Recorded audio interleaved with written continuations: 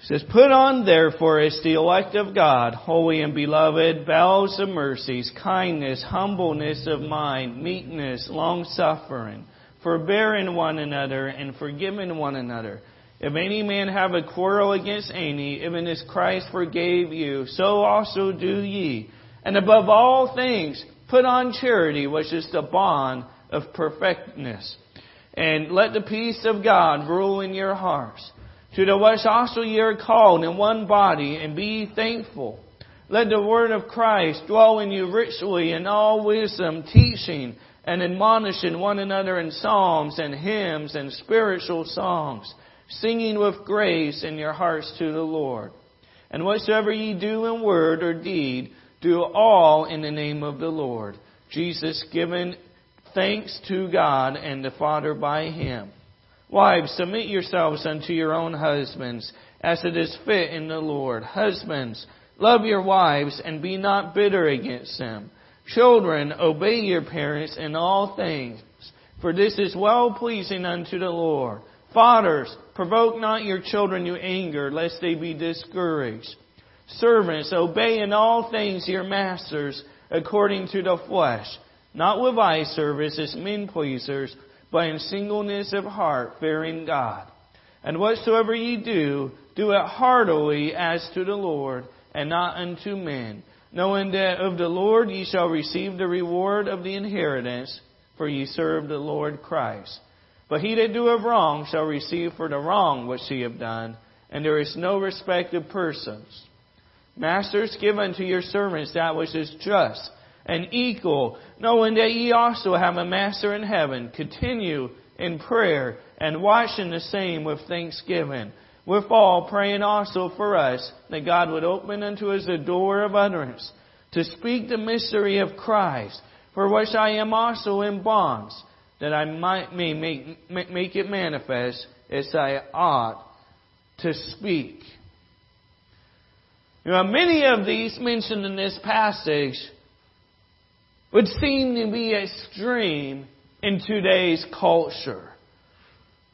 Being able to easily forgive those who have done you wrong.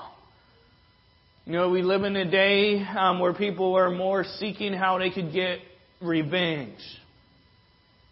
And yet Christians are to forgive one another. And that whatsoever we do in word or deed, to do it all to the name of our Lord Jesus Christ. And that if it's something we can't do in the name of Christ, then it's something we wouldn't do. Seems extreme to the world. Especially wives submitting to their own husbands. Very foreign in today's culture. And also husbands to love their wives as Christ loved the church, and be not bitter against them. Perhaps if husbands actually loved their wives as Christ loved the church, even the wives of the world would maybe not think it so hard to submit. But these are extreme in the eyes of the world, that even if a wife is not treating her husband right, a husband to love her as Christ loved the church and was willing to die for the church. Children being expected to obey their parents. We don't see that today. You see kids screaming at the grocery store, throwing a tantrum. Asking their parents if they could have it, and if parents say no, they start screaming, and then the parent gets it for them. The parents aren't expecting obedience out of their own children. We also live in a day of busyness where many times fathers don't have a relationship with their children. They're not there mentally, even when they're there physically. As the Bible says, to not provoke your children to wrath. Children aren't provoked to wrath by having rules in the household. They're provoked to wrath when maybe there's all these unknown rules that they didn't know about, and they have no relationship with their dad. Many children grow up not knowing their dad or barely knowing their dad. Many being raised by single mothers. So just having a father in a home is sometimes an abnormality. For servants or employees to follow their employer's instructions verbatim. You don't see that today. Instead, you have people screaming for $15 an hour. To what? Whine and complain? And then the businesses sometimes have to cut employees because of some of the results of that. But yet, the Bible also tells masters to pay their servants what is just and what is equal. You see, God's looking at it from all sides. You know, we see with the fall, we see what happened. Adam said, the woman that thou gavest to me, gave to me to eat. You know, God dealt with Adam, God dealt with Eve, and then Eve blamed it on Satan. And God dealt with Satan. You know, God looks at all perspectives. You know how husbands are to be, wives are to be, children are to be, servants, masters, such and such. And the Bible tells us to continue in prayer. You know, it's just to believe in the power of prayer to the world. It's like, really? You're just saying words in outer space and you expect something to happen? Yeah. Yeah, we believe in prayer. But it's extreme to them. To be and you live as a Christian is considered countercultural in many ways. And they're often amazed when you have the peace of God in your life through the greatest of tragedies. You know, I went to a funeral for the baby this last week. And man, the family, of course, there were tears. But there was peace. They had doctors, nurses, the fire department, the mayor show up, using the opportunity to be a light. The world sees that, and that seems extreme to them. That's something there, I wish I could have that peace. Society has its extremes. Now, why are people so obsessed with sports? Why do people look to politicians as if they're saviors? And if the other one gets in office, it's the devil ruling. Why do we look at one or the other as a savior? Why are you so enamored with godless celebrities? Why are couples often more concerned with seeing how they can make more money more than they are about growing their own marriage? Why do some people enjoy partying at the clubs and the bars? You know, one thing they all have in common is that they're all in. They're all in. No one wants to really be a part of a half-hearted event. Boring mediocrity. These movements attract the masses because they don't hold back. They plan for a big event. The Super Bowl is next week. But you know what? They treat it more than just any other game. But in their regular games, they make it big. Shoot off fireworks or fire. They'll have confetti falling down. They get the crowd to get loud. They don't hold back. People want to be a part of something that is greater than themselves. Some of the craziest football fans who are seriously all in for their teams, you'll see they'll deck their vehicles in their favorite team's logo.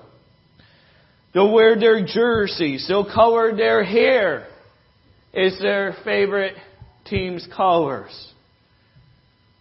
My son was all weirded out about when we went to a Seahawks game and someone offered to paint his hair. He's like, no! During election season, people are campaigning so hard that you would get to know this person. Even if you see them on the news all the time. You know, they're still campaigning hard. And many of the local campaigns, and sometimes you don't know those people. But they're going house to house. So you can get to know who they are. Or they're campaigning on behalf of another. They're enthusiastic. They have rallies. The Democrats, the Republicans, anybody. They have their rallies. Sometimes they're going crazy. Whether they're saying, I'm with her, or Trump, Trump, Trump, make America great again. Okay? Or they're excited at their rally. They're looking to their leaders as the Savior of America. The thing is, they're all in. They're not going at it half-heartedly. Celebrities, they're famous, they're rich, the music's powerful, and people's friends like them, so they're like, I should like them. Other people like them. People sometimes get, again, so focused on their money that they forget their families. They're all in seeing for their dollars to increase. Consider this. Is perhaps the reason many people are not attracted to Christ is because His people are not all the way in? That God's people are not all the way in. That they're not all enthusiastic like, I can't wait to get to church today. We get more excited about the meal afterwards than the church service. Is it possible that to boring sermons or timid outreach, half-hearted devotions, not actively finding ways to be involved in your local church and community, have reduced our impact for Christ? When Jesus was questioned on what is the greatest commandment, Jesus said, and thou shalt love the Lord thy God with all thy heart, and with all thy soul, and with all thy mind, and with all thy strength. This is the first commandment. The first commandment is to be all the way in. To love God all your heart, all your soul, all your mind, all your strength. People coming working in the church, tearing the platform out and stuff so we can build a new one. To have an altar where you could come and pray during the service or during the invitation or even maybe sometimes during the week. You know what? That's loving the Lord with your strength. In our service. The second is like. Namely this, thou shalt love thy neighbor as thyself. There is none other commandment greater than these. These two commandments are the greatest. To be all in love with God and you love your neighbor. To love one another. Jesus doesn't want our church to be mediocre. He wants it to be lively. When we come before Him to sing. The Bible talks about come before His presence with singing. Not with mumming. Not with just moving your lips. But to come before His presence with singing. To praise Him. To worship Him. To be all the way in. The thing is, many say they're following Jesus, but instead, they've invited Jesus to follow them. And you ask Him to bless them. Instead of following Jesus, they're expecting Him to follow Him.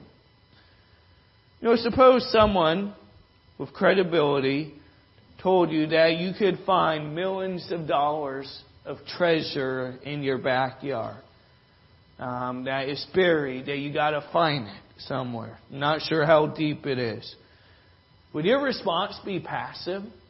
It may be an unbelief at first, but when it's became known that no, there is an ancient treasure here, you're probably not going to treat it passively. Would you think, you know what, come back, you know what, I'll think about it after I take a nap. Or, you know what, my favorite TV program is on. I don't have time to look for treasures in the yard. Or, you know what will my neighbors think if they see me digging up my whole yard? They would think I'm nuts. I better not do it. That probably wouldn't happen either, would it? You probably wouldn't care what your neighbors thought. Maybe you'd build a wall first so they didn't see what the treasure was. I don't know. You wouldn't sit in your house either and just complain that you don't have time to search or that you don't want to get your clothes dirty. Now, if you believe and you were convinced that there was a treasure in your yard, you would not be deterred by any of these things. You would be consumed with your search. You would plan. You would try to find the best way to dig, or trying to find the best location to start. You would make your best guesses. Solomon says this is how we must approach finding the knowledge of God. How committed are you to finding the knowledge of God? Are you all in for God? Proverbs 2 says, Yea, if thou criest after knowledge, and liftest up thy voice for understanding, if thou seekest her as silver, and searchest for her as for hid treasures, then shalt thou understand the fear of the Lord, and find the knowledge of God. But you must search for it like you would a treasure. Meaning, you must be all the way in. You know what Christ said? You know what? That God would that you were either hot or cold, but not lukewarm. He wants us to be hot for Christ. You know, as preachers say, you know, God forbid that the preacher's the hero of his own sermon illustrations. Okay? Okay? So I'm just going to ask you forgiveness for this, okay? But, you know, as a teenager, you know, I got saved. I got all in for God. I wanted to be all in. I was going to church 3 times a week, going visiting bus kids on a 4th day of the week, on Saturdays, preaching as a teenager when there were opportunities. And you know what? I was excited to fill out that tithe envelope and give to missions as well. I look forward to it. My parents thought I was nuts. They're like, what are you doing? You know what? Solomon got some money for Christmas from one of his grandmas. And you know what? He's like, you know, I'm going to give it all to God. He just gave it all in. You know what? And my wife was trying to tell him, well, you know what? You don't have to do that. You could just tithe or give a little bit more. And he's like, you know what? I want to give it all. You know, that's how I was as a kid. You know, I just wanted to be all in. There is excitement when you're all in for Christ. You know, see David. David was not allowed to build the temple. But he knew he could help prepare for the temple. He could help motivate the people and prepare the supplies. And he gave towards the cost of building the temple. And the people gave and followed his leadership. David and the people gave their all. They were all in. Talk about Shadrach, Meshach, and Abednego when they were told to worship the golden image. And they would not bow. They would not bow to the image of the king. And the king gives them another chance. Says, you know, when the music's playing, you know what, bow down. And they said this, O Nebuchadnezzar, we are not careful to answer thee in this matter. If it be so, our God, whom we serve, is able to deliver us from the burning fiery furnace. And He will deliver us out of thine hand, O king. But if not, be it known unto thee, O king, that we will not serve thy gods, nor worship the golden image which thou hast set up. You know what? They were all the way in. That takes guts. You know, there's crowds, thousands of people, thousands of slaves, and there are 3 of them. Everybody bows down. When everybody bows down, you 3 are sticking up. And then when the king calls for them, they didn't faint. They were bold in their faith. They believed God could deliver us. But even if He does it, you know, we are not bowing down to your gods. That they serve the true and living God. And then the fiery furnace comes. They turn it up 7 times hotter than normal. So hot that the people that were throwing them in got burned up, died. And what's the king see? He says, Lo, I see 4 men loose, walking in the midst of the fire, and they have no hurt. And the form of the 4th is like the Son of God. They were all the way in, and they got to meet Jesus before He was born. Before He became flesh. They got to spend time warming their hands up at the campfire. They were all the way in, and God protected them. And now God doesn't spare everybody fiscally. You know, you read Hebrews 11, you see some that had great victories over the enemy, and others that suffered in the hands of the enemy. And yet the sufferings of now, they're temporary. Can't even be compared to the glory that comes in the future. How about Daniel?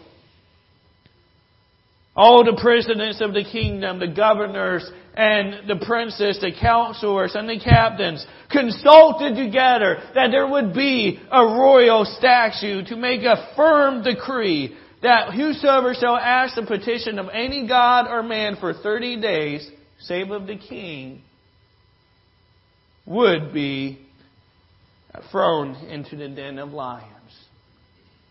The king was like, yeah, you know, I like that worship. That'd be great. You know what? This is my people back me up. They're supporting me. And they're yeah, you know, let's do it. And he forgot about Daniel, his favorite. He went 3 times a day, praying in the morning, at noon, and in the evening, continuing to pray to the true God. And it wasn't like Daniel didn't know. Daniel knew. It says, now when Daniel knew that the writing was signed, he went into his house, and his windows being open in his chamber toward Jerusalem, he knelt upon his knees 3 times a day and prayed, and gave thanks before his God as he did aforetime. So he wasn't doing this out of rebellion either. He wasn't thinking, oh, I'm going to pray, just show the king up. No, he's doing what he'd always been doing. He wasn't trying to gain attention to himself. But he was all the way in. And when that decree was made, he would pray to God. The king was all nervous. Then he was trying to think of a way to go around the decree he just made to get Daniel from going in. And they reminded him in the decree that no man could alter this. He's thrown in the lion's den. The next morning, you know, he couldn't even sleep. He fasted all night, the king did. And he saw that Daniel was there. And Daniel was taken up out of the den, and no manner of hurt was found upon him, because he believed in his God. He was protected because of his faith. That he believed that, you know what, God could protect me here. He was all the way in. And you think of Esther, or Haman, and the people. It's really throughout all of history and even today, Israel has so many enemies. People that hate Israel, hate the Jewish people. You would think that after the Holocaust, everybody would be sympathetic for Israel. And no, we got many that are against Israel. Will make up stories about Israel killing little children when it's the Palestinians, modern day Philistines, going around killing the Jewish people. This was going on in Esther's day. And Esther said to the people, "Go gather together all the Jews that are present in Shushan, and fast ye for me, and neither eat nor drink 3 days, night or day. I also and my maidens will fast likewise, and so will I go in unto the king, which is not according to the law. And if I perish, I perish." You didn't just go before the king uninvited. If you did, you would most often die. Unless the king holds out his scepter and spares you. Esther was all the way in saving her people, her kindred. And you notice, she didn't go out rioting. She didn't go out destroying property, uttering profanity, dressing up in gross costumes, and declare that she's going to blow the king's house up. None of that. She fasted. She came humbly. She wasn't after the attention, but she wanted the people spared. The people saved. The people whom the Messiah would later come. She was all the way in. That she had the heart, if I perish, I perish. And she went. And she had God's favor, and her and the people were spared. Think about Job. Lost everything. His sheep, his oxen, his camels. That's his wealth. Giant farm. Okay. His servants, houses, and all of his sons and daughters died in the storm that came. He ended up getting a sickness, got boils all over himself. His wife, overwhelmed, says, "Dost thou retain thine integrity? Curse God and die." She's overwhelmed with grief. She didn't want to see her husband continuing to suffer. And what we see Job did, Job arose and rent his mantle and shaved his head and fell down upon the ground and worshiped. Tragedy came. Great tragedy. Yeah, you know what? Baby died. One of 13 children this past couple of weeks. But Job had 10 children. All of his children died. Just like that. What did he do? He didn't go and question God, why? He went and he worshiped.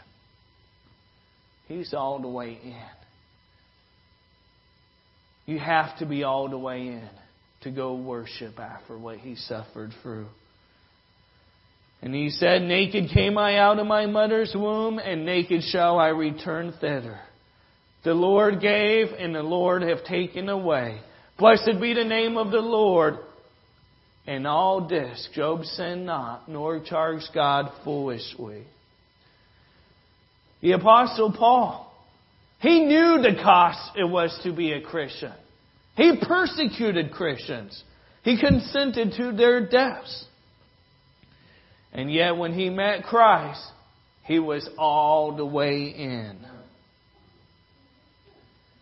He went from being a persecutor to being the persecuted. You know, when you're all the way in, you're not going to allow trials, troubles, hardships, disappointments to stop you from being engaged with Christ and involved in serving in the local church.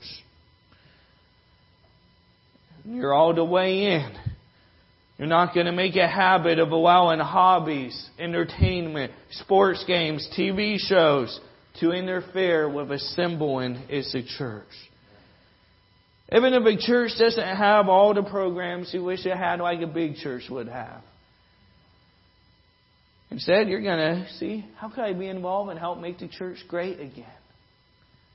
Get involved, participate, pray, fast. Be engaged in a church where the Bible truly is preached. Romans 15:4 says, "For whatsoever things were written aforetime were written for our learning, that we through patience and comfort of the Scriptures might have hope." The things I read, those were for our learning. We see what they went through. We see how God blessed them. And we see through the trials how they stayed steadfast. They were all the way in for God. You know, as a church, let's be all the way in. Let's be involved. Let's put our all in it. You know, let's be ready. You know, when a visitor comes, you know, let's have someone at the door ready to greet them before they even come in. If it's raining out, you know what? Bring in an umbrella. We got umbrellas at the church. You know, helping people in from the door. You know, getting involved in serving. Getting involved in giving. You know what? Saying, you know what? This is God's house. You know what? I want to take care of it. I want to send missionaries around the world. And be excited about it. You know, people don't mind paying $200, $300, $500, $1,000 to a football game. And it's those same people that think you're crazy if you tithe. Well, it's because they're all the way in for the football game. But they're not all the way in the church. But you know, just as they're all the way in the things of the world, I mean, the things, they're not bad things. You know what? It's not wrong to watch a football game. Your pastor does, okay? But you know what? Let's be all the way in for Christ. It says in Colossians 3:17, "Whatsoever ye do in word or deed, do all in." God wants us to be all in. All in the name of the Lord Jesus Christ, giving thanks and to the Father by Him. Colossians 3:23 says, "And whatsoever ye do, do it heartily as to the Lord, and not unto men, knowing that of the Lord ye shall receive the reward of the inheritance, for ye serve the Lord Christ." Be all in. Those that are visiting from out of town, you know what? Be all in for Christ. Be all in the Bible preaching church. Give your all to Christ. You know, you don't want to get to the point where you're like, oh man, you know, I wish I had done more. But rather be like, you know what, I'm thankful for what I was able to do when I was younger and now I'm older. Maybe I have to do things a little differently, but I'm still all in for Christ. Let's pray. Dear Heavenly Father, pray, Lord, that we would be a church on fire, set aflame. That just as the politicians and those campaigning for Him, they're willing to go about to get their message across, going house to house, going into the communities, setting up speeches. Lord, may we as a church be a soul-winning church. To be a church that's not ashamed to declare just your good works. When we're at the store, when we're around people, when we're at the bank, to declare your wonders, for they are many. And may people, when they come to this church, Though at the time may be small, they'll see people with a big heart, with big passion, to do great things for the Lord and to have a great vision. Lord, you were all in for us when you died on that cross, that we might have eternal life. All by grace through faith are we able to be saved. But may that faith be a living faith, to be one where our works show passion. It shows a heart for you. And Lord, we ask you that you would bless the food next door. And we thank you, Lord, for these past 5 years of being able to serve in this congregation. There were 14 members at the time.